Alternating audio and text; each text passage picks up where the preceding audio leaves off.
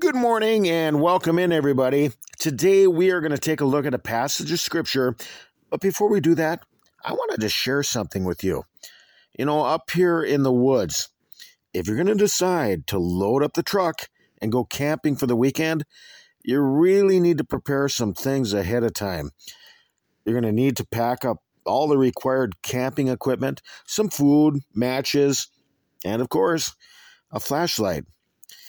A lot of us keep flashlights in our closets, at home, in our garages, and even in the fishing boat. I read that flashlights have been around for over 100 years, ever since they were first created back in the late 1800s. In 1896, the first dry cell battery was made, and the flashlight quickly followed suit, being created a few years later by the English inventor David Missel in 1899. What he did is he actually used 3 of these large D batteries to form the handle of the light. And it had a switch, so you could turn it on and illuminate your surroundings. But the early versions of this invention showed that it was going to require a lot of improvement. In fact, they commonly became known as a flash light because of a temperamental reason. Apparently, the light would flicker on and off at times, causing quick bursts and flashes of light. When you were young, can you remember smacking a flashlight on your hand to try to get it to work?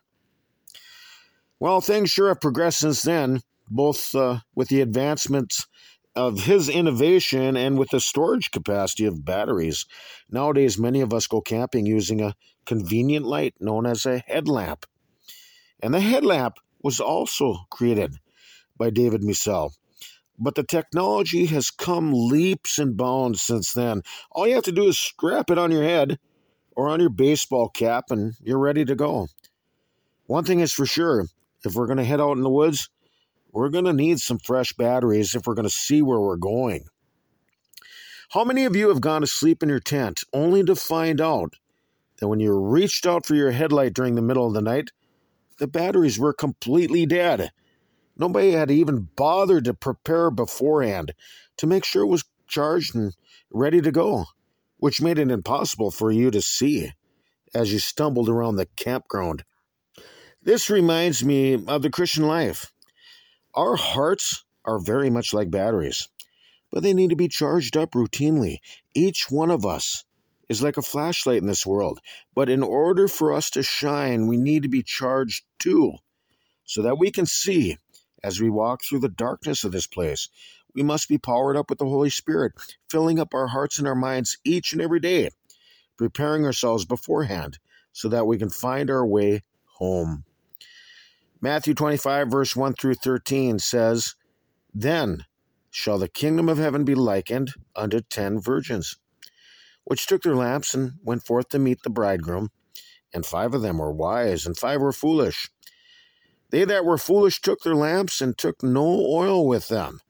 But the wise took oil in their vessels with their lamps. While the bridegroom tarried, they all slumbered and slept. And at midnight there was a cry made, Behold, the bridegroom cometh, go ye out to meet him. Then all those virgins arose and trimmed their lamps. And the foolish said unto the wise, Give us of your oil, for our lamps are gone out. But the wise answered, saying, Not so, lest there be not enough for us and you. But go ye rather to them that sell, and buy for yourselves. And while they went to buy, the bridegroom came, and they that were ready went in with him to the marriage, and the door was shut.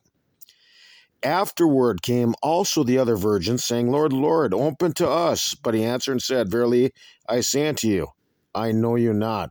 Watch therefore, for you know neither the day nor the hour wherein the Son of Man cometh." Symbolically, to take oil in our lamp is to fill up our hearts with the things of the Holy Spirit. Our bodies are vessels that need to be burning brightly with spiritual fuel so that we're ready and prepared to be with the Lord Jesus someday. And the Apostle Paul refers to himself as a vessel. Acts 9:15 says this, But the Lord said unto him, Go thy way, for he is a chosen vessel unto me, to bear my name before the Gentiles and kings and the children of Israel. Each of us are vessels too. 1 Thessalonians 4:4.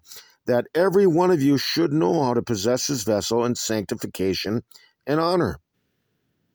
The wife is known as a weaker vessel. 1 Peter 3, verse 7. Likewise, your husbands dwell with them according to knowledge, giving honor unto the wife as unto the weaker vessel, and as being heirs together of the grace of life, that your prayers be not hindered. The main thrust of this passage today is that the wise virgins were prepared for what was coming.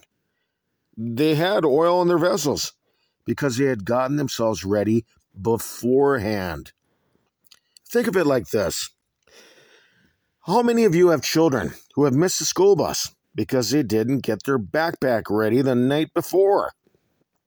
They kept putting it off, waiting until the very last minute. They didn't even bother to prepare till the moment that the bus driver arrived in the driveway to pick them up. Only then did they frantically run to their bedroom to quickly pack up their items. But by then, it was too late. Sounds familiar, doesn't it? Well, some dictionaries define procrastination as the act of delaying or putting off tasks until the very last minute or past the deadline. Others clarify it as the action of unnecessarily involuntary delaying or postponing something, despite knowing that there will be negative consequences for doing so. And you know what? I guess it all comes down to how important something really is in your life. How important is it for you to get to work in the morning? Would you set your alarm the night before in order to get there on time? Think about the numerous excuses that employers hear each and every day from employers who forget to prepare beforehand. Think about how many bosses have explained to their tardy workers that they needed to decide if this was a job that was important enough for them to keep. Granted, not all kids want to show up in school. I can understand that. And for them, the last thing that they're concerned about is getting their backpack ready. Some people could care less about keeping their job, so they don't bother to be prompt. But this is the main point of this passage today. This attitude might be displayed towards the things of this world, but never in regards to our salvation and our faith in Jesus Christ. How important is it to you to see in the middle of the night at a campground somewhere? Would you charge the batteries right now for the coming weekend? How important is eternal salvation to you? Are you preparing yourself right now for the judgment that is coming in the future? Luke 12, verse 35 says, "Let your loins be girded about and your lights burning." Today is the day of salvation. Today is the day to get ready for God's coming kingdom. Are you filling your heart and your mind each day with God's word? Are your batteries charged up and ready to go in your headlamp? So let's think about these things for today, and our diaries can be found on your web browser by searching tlkjbc or by going to our blog at tlkjbc.wordpress.com, or you can find us somewhere up here in the great northern Minnesota woods. Lord willing, we'll talk with you some more tomorrow. Till then, bye-bye, everybody.